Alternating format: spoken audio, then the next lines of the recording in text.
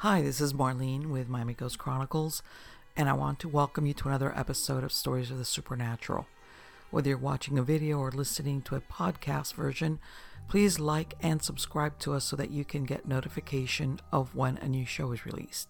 Links to videos or MP3 files can be found at miamighostchronicles.com. You can also find information about my talk show appearances and any new book projects at marlenepardo.com, or go to Amazon and look up my author profile as Marlene Pardo Pellicer.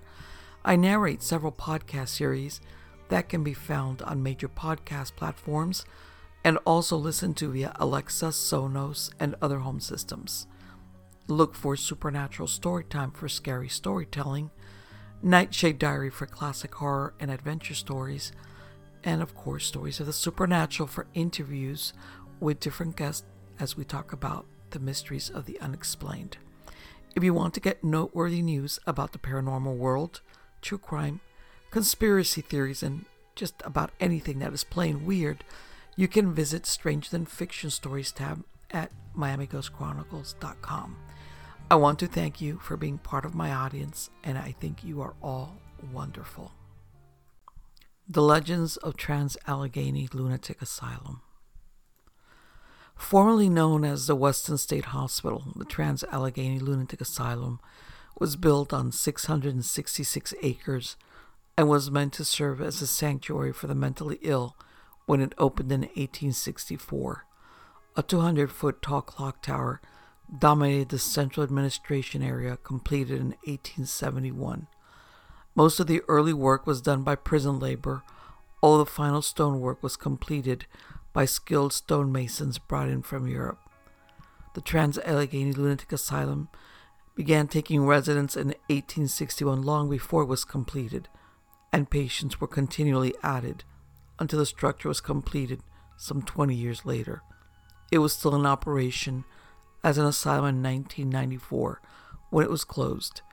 It was reopened in 2007 to host historic and paranormal tours. A notable fire that was started by a patient in 1935 destroyed 6 male wards and caused one of the cupolas to fall through the roof. The damaged areas were reconstructed. However, the rest of the original hospital was reported to have poor sanitation, insufficient lighting, furniture, and heating in comparison. A 1938 report by a survey committee organized by a group of North American medical organizations found that the hospital housed epileptics, alcoholics, drug addicts, and non-educatable mental defectives among its population. A series of reports by the Charleston Gazette in 1949 found poor sanitation and insufficient furniture, lighting, and heating in much of the complex. The asylum was 6 times over capacity. The patients inside were running wild, and orderlies, outnumbered, struggled to regain control. Weston State Hospital found itself to be the home for the West Virginia Lobotomy Project in the early 1950s. This was an effort by the state of West Virginia and Walter Freeman to use lobotomy to reduce the number of patients in asylums because there was severe overcrowding. In the course of his lifetime, Freeman performed some 4,000 lobotomies, leaving sometimes perfectly healthy patients with lasting physical and cognitive damage. His ice pick method, which involved slipping a thin pointed rod like an ice pick into the patient's eye socket and using a hammer to force it to sever the connective tissue in the brain's prefrontal cortex, resulted in a number of deaths. Overcrowding was in part due to the incredible variety of reasons people were admitted. While plenty of people suffered from mental illness, not everyone arrived for those reasons. Surprising notes found in patient records.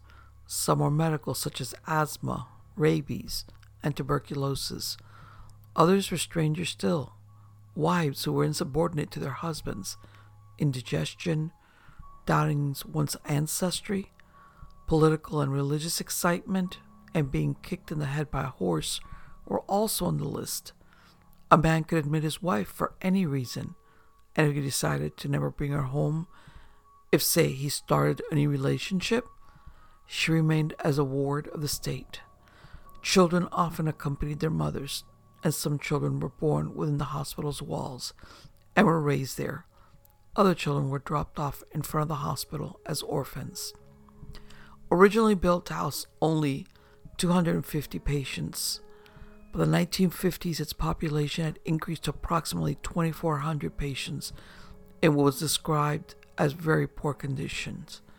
Prior to the 18th century, when persons displaying aberrant behavior could be brought to an asylum like Trans-Allegheny, they were thought to be possessed, and treatment of these persons was barbaric, especially if they had no family or friends to take responsibility for them.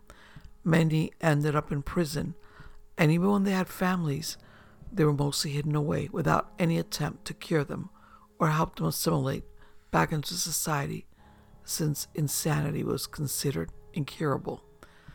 The first floor has a wing that is called the Civil War Wing, which is the oldest part of the hospital and is considered one of the most haunted, as is the fourth floor, even though the entire facility is considered haunted. Many treatments that are now considered barbaric were used, such as electroshock therapy, lobotomies, and ice water baths, among others. Not only did patients die of natural causes, many committed suicide or killed other patients or nurses.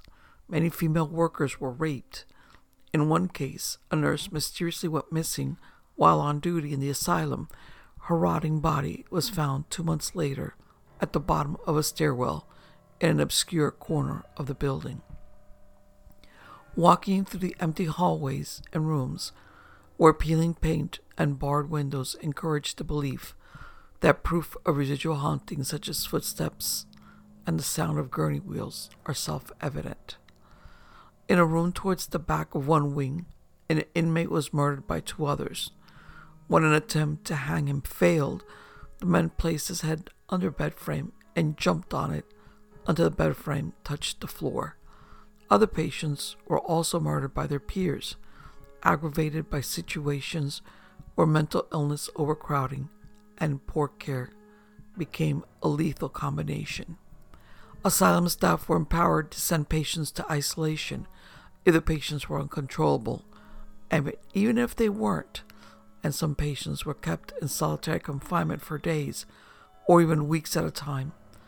Isolation was so detestable that one inmate, in particular a former boxer who suffered from injuries that rendered him emotionless and occasionally violent, attempted to beat down the metal door that closed behind him when he was placed in a solitary cell.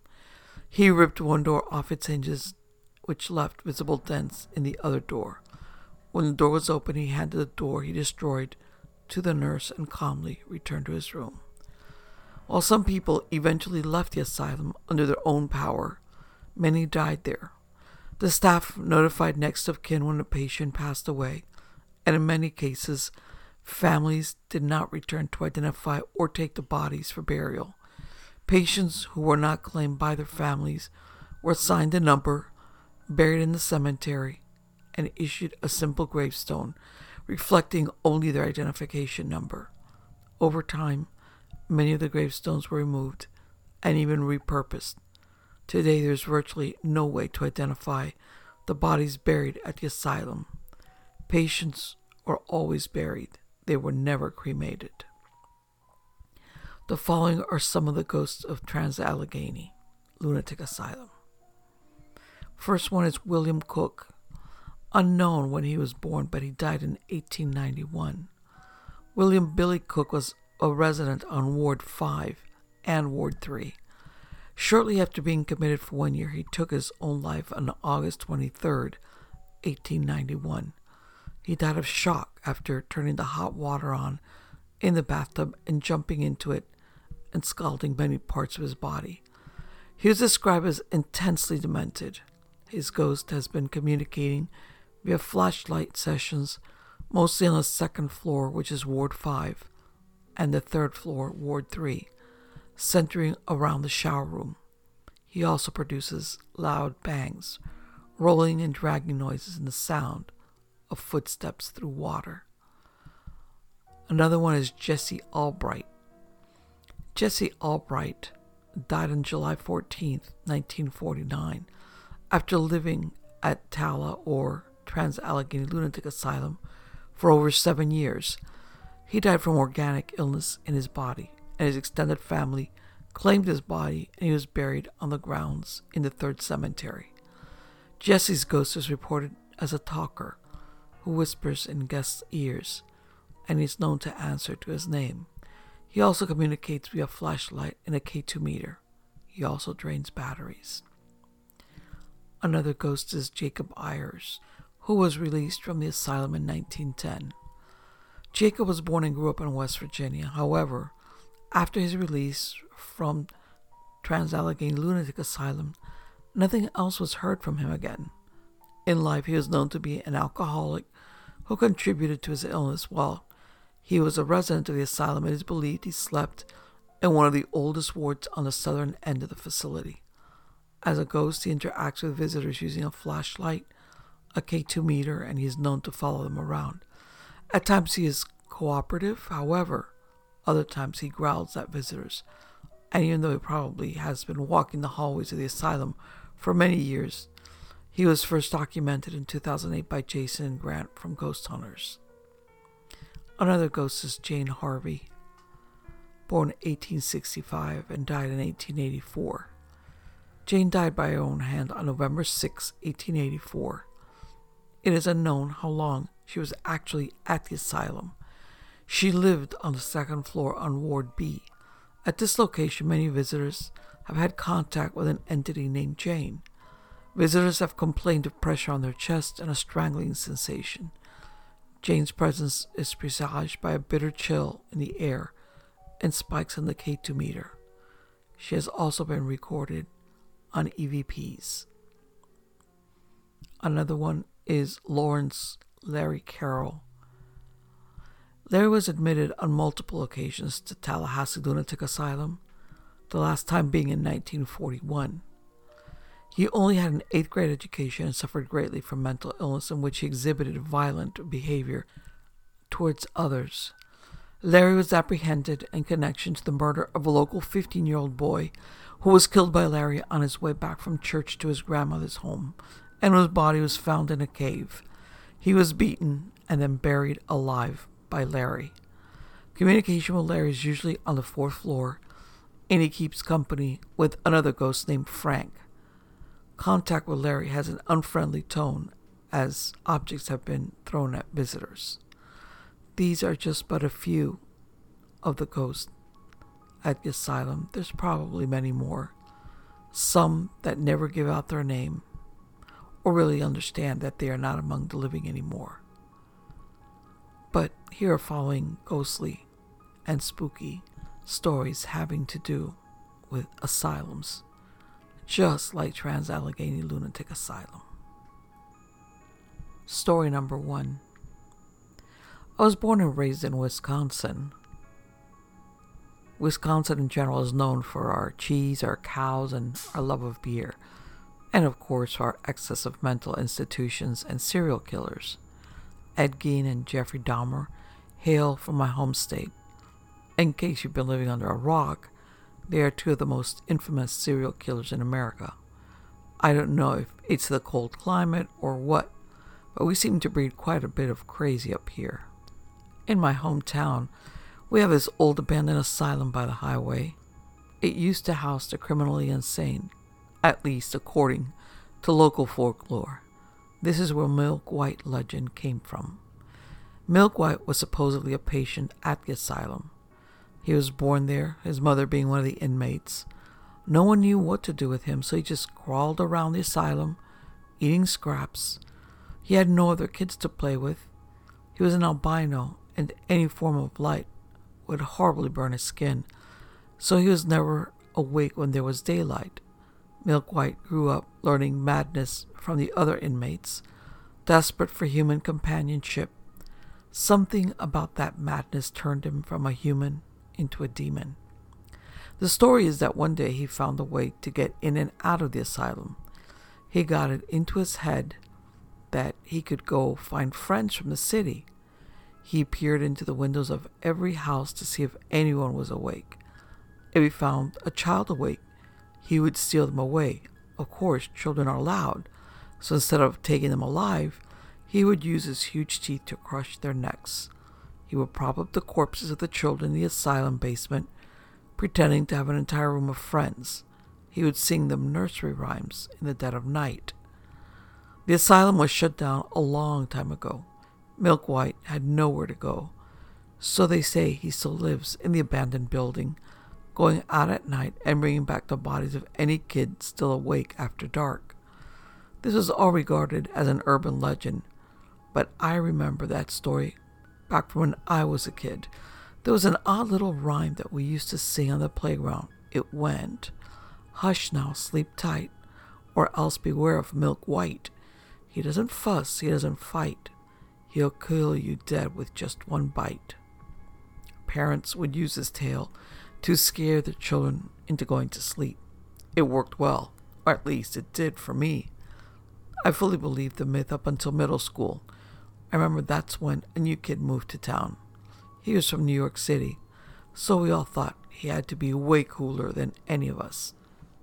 His name was Timmy. He had a New York accent and everything. He wore chucks and had a leather jacket. He wore it all year round, even in the middle of winter. He was never quiet about how much he hated the town. My friend Hans and I made an uneasy friendship with him. Hans was 17, but dumb enough to be held back to middle school. He was huge compared to us. We'd been friends for a while. I actually grew up with his brother, Peter. Peter disappeared on a camping trip when we were 7. After that, I started becoming closer with Hans. We'd hang out, play video games, and just do nothing. He wasn't very smart, but he was a good guy. I liked being his friend. I was a pretty typical 12-year-old, scrawny, trying to appear cooler than I was. I wasn't particularly special, but I guess I was a good kid. Timmy was the one with all the confidence. He could talk to girls and get himself out of trouble easily. He also thought he knew everything. It was Timmy's idea to scope out the asylum. I think he was bored of the snow and wanted to do something exciting. That's when I told him about Milk White.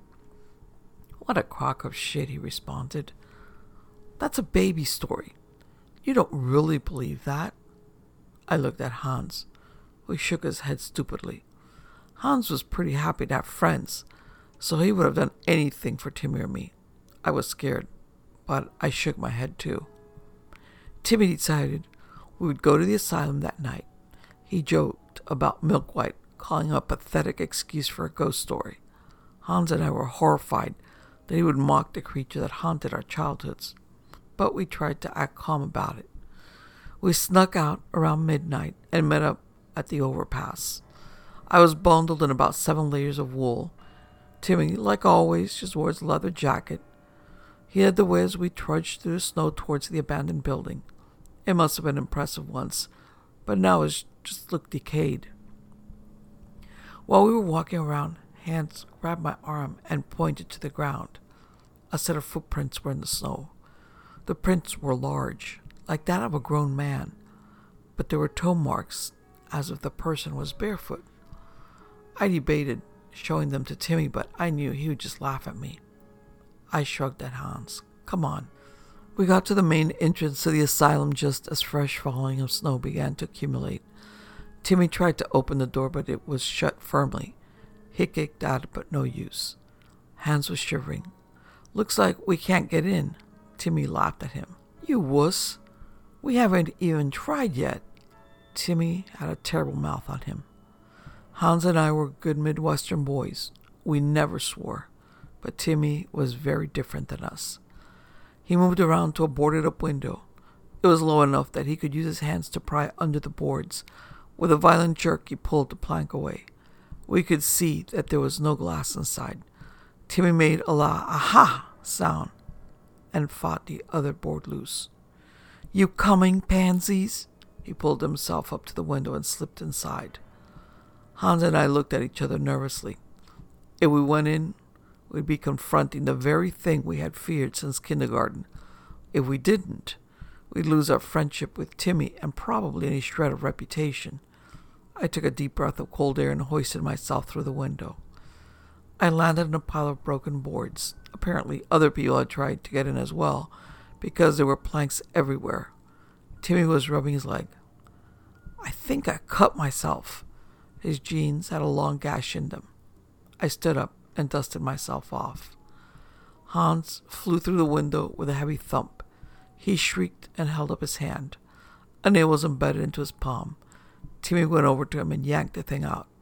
Tears poured down Hans' cheeks. Timmy rolled his eyes. You're a big baby, aren't you? Scared of a ghost and a little blood? He turned his back on us and started walking towards the hall. We had thought I had to bring flashlights, but they weren't much help. The halls were pitch black. We walked along the wall, keeping a hand steady to balance. We heard a squeak from behind us, and I almost jumped out of my skin. Timmy just laughed. Scared of mice now, too, queer? The entire time we explored the asylum, I barely breathed. It wasn't just the darkness, it was the unknown. And we found empty wheelchairs and creepy-looking metal cots. Our flashlights scanned the blackness, but nothing moved. Once we had been exploring for an hour or so, and I felt my heartbeat slow. Timmy was obviously right. Milk White was just a baby story to scare kids. It was Hans who found the door to the basement. He pointed at it with his flashlight. Timmy tried the handle, but it was stuck. He tried kicking down the door, but he just hurt his ankle. I stood silently. Timmy shone his light into Hans' face. You big guy, kick the door. I want to see what's down there. Hans started trembling and shook his head no. Timmy pushed him. Come on, you big idiot. Do something useful. For God's sake. Hans looked down, embarrassed. I stepped towards him. Maybe we should go. Timmy sneered. Or maybe you should. We all stopped because of what we heard. It was footsteps. It sounded like they were coming up the stairs from the basement door. I stared open-mouthed at Timmy, who was frozen in place. The footsteps were loud. They sounded like skin slapping on metal. Turn off your lights now, Timmy hissed. We all shut up our flashlights and huddled against the wall. Hans was shaking really bad, and I could smell that he had peed himself. Timmy was swearing under his breath. The footsteps kept going until they were almost right next to us. Then there was a sound of a doorknob creaking. It was completely dark, so we couldn't see a thing. All we could do was listen as the door slid open. That's when we heard the voice. It was the deep voice of a man, but sung unreasonably high.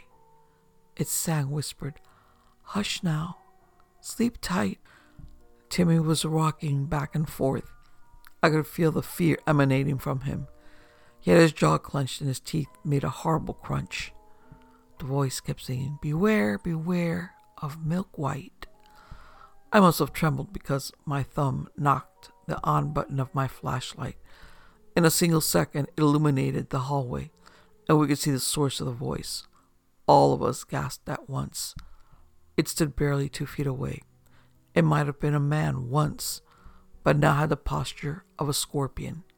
It was naked, standing with its feet spread apart like an insect. Its head reared back like it could spit venom. The nails on its feet and hands were so overgrown they curled back into its skin. The teeth jutted from its mouth. They hung down as if it were too heavy for it to lift its head properly. Its skin, it wasn't white. Not like the rhyme said it was stained red. It took a step towards us and whispered, Kill you dead with just one bite. And that's when Hans bashed my head in with his flashlight. I woke up on the floor of the asylum. Daylight had only just creeped into the sky. My head was pounding. I struggled to stand, but I must have gotten frostbite in the night. My fingers and toes were completely numb. I looked around and saw Timmy passed out near me. He had a giant bruise on his temple. I tried to wake him, but he wouldn't stir.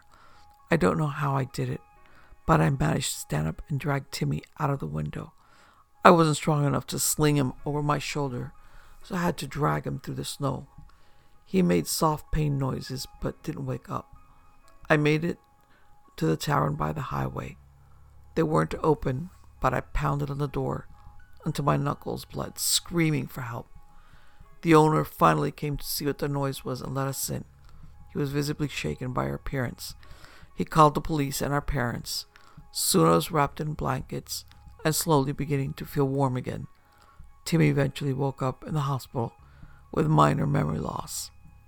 I told the police my story, and they searched the entire asylum. They didn't find anything. No evidence of any foul play except the blood Timmy had lost. No one knew where Hans was. His parents were devastated. Now they had lost 2 sons. Timmy had no memory of the night's events. At least that's what he said. My parents made me see a psychologist who told me I created the whole thing in my mind. She said Hans must have done something terrible to Timmy and I just blocked it out. After all, Hans was so much older and bigger than us, and then he left town so suddenly. The psych implied it was sexual abuse. She said I made up the image of Milkwhite because I knew that from my childhood it was easier than facing the truth. I went to bed early before dark every night until I went away for college. I never went back to my hometown. My parents hound me to visit, but I refused to return. They think it's because of what Hans did to me. But I know what I saw. And I know that Hans only hurt me to knock me out. He knew that Milkwhite can't get you if you're asleep. Story number 2. For a number of years, I was a camp counselor at an overnight camp in the Muskogas. I loved it more than any job I've ever had. Despite the non-existent pay, annoying campers, long days and short nights, crappy food, etc. For one, I got to tell as many scary stories as I could sputter out. There was nothing better than hanging around a dying campfire with a bunch of junior high kids who were demanding the scariest, most blood-curdling tales I knew. And I told them all. The babysitter and the eerie clown statue, the driver and the creepy gas attendant, the woman and her licking dog. I saved my best stories for the overnight trips we made in Algonquin Park. For non-Canadians, it's a massive park in the middle of Ontario, spanning nearly 8,000 square kilometers. When days would be spent canoeing on pristine lakes, and nights would be spent around the fire, singing and making s'mores and being as rowdy as the only people within miles could be. Once the kids had quieted down, I told them stories of a stalker in the woods with a face so horrifying it paralyzed all of its victims in fear, or the group of campers who decided to spend the night across the lake from an abandoned, or was it, insane asylum. On this particular night, I'd finished up the tales, once again insisting that they were entirely true, and sent the campers to their tents. It had been an exhausting day, and none of the 6 kids were in any mood to stay up later. My fellow counselors had also decided to pack it in, leaving just me on a fallen log next to the dying fire. I took a deep breath of the cool, fresh, pine-scented air and looked out at the lake. The partial moon reflected off the glassy water, and on the other side I could see towering cliffs going up several hundred feet. I considered whether we could canoe over, climb up a few dozen feet, and do some cliff jumping. I grinned. The camp director would have my head if we did that, if he found out. Movement at the very top of the cliffs caught my eye. There was a small light bobbing along the peak. At first I thought it was a star, but it was larger and gave off a golden glow. It slowly moved back and forth in a small arc. As I sat up and watched it, another appeared next to it, bobbing along the top of the cliff, then another, and a few more. My stomach dropped into my feet. I grabbed my bag and pulled my digital camera out, then focused it on the little glowing orbs and used the zoom function. I counted them, and then I counted again. Oh shit. In a flash, I was up and running to the tents. Hey guys, wake up! We gotta go! There was movement in the tents. and then I had 7 confused heads looking out at me. My co-counselor wore a mixture of concern and pure anger. I hate to do this, I continued, but the clouds are looking really threatening. There's a big rainstorm coming in. If we get caught in it, it's going to ruin our trip. Seriously? Laura, my co-counselor, asked. We're in the middle of the woods. Where would we go? I pulled a map and a flashlight out of my bag. There's a ranger station a few kilometers south of us. I traced the path with my finger. Thank God, we can make it there in a few hours. The campers groaned. Can't we just go in the morning? No, I shouted, my voice echoing across the lake.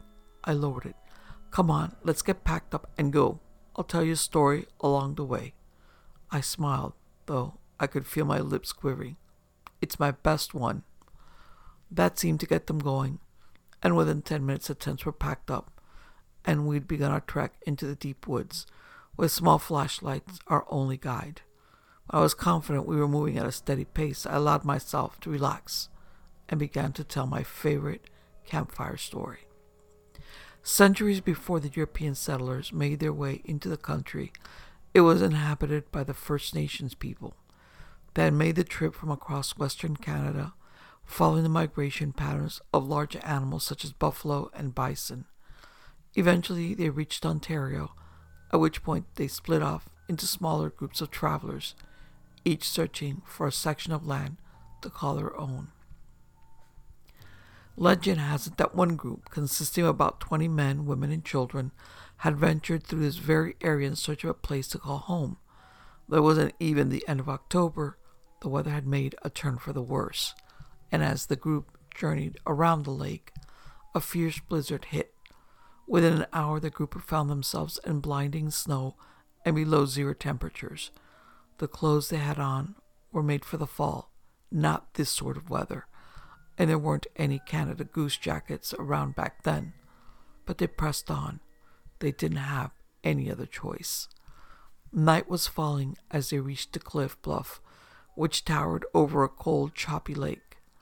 There was no stopping for this group. They'd die if they didn't make it past the cliffs. But with darkness setting in and the snow falling even harder, visibility was almost non-existent. So one of the elders had an idea. Using a little kerosene they had left, he lit a lantern for each of the travelers and had them carry it in front of them, not so that they could see the cliffs, but so they could see who was in front of them, allowing them to all follow each other across the narrow bluffs.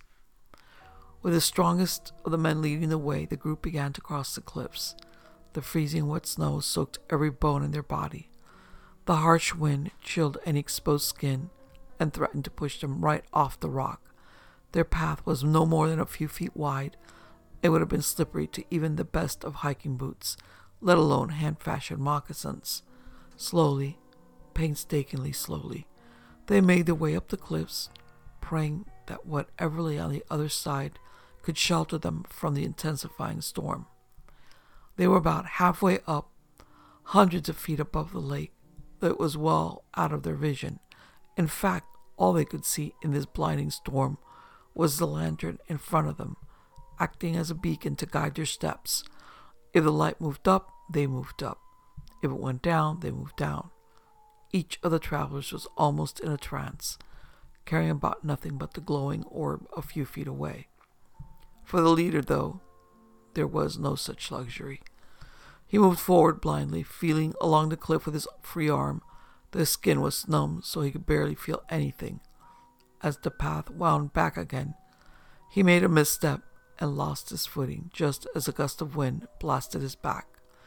He desperately grasped for the hold, but his frozen fingers couldn't get anything. With a terrified scream, he slipped off the cliffs and fell into the icy black lake. The rest of the party didn't see him fall, of course. All they saw was his glowing orb dropping away from the bluff and disappearing in the darkness. There was no time to mourn. They continued on, but the storm was worsening. After another minute, one of the children, his body unable to withstand the cold, dropped away, his lantern glowing until the choppy waters put it out. Another, having seen this, lost his balance and fell. This pattern went on until there were just 5 people left, fumbling along in the darkness, following the light in front.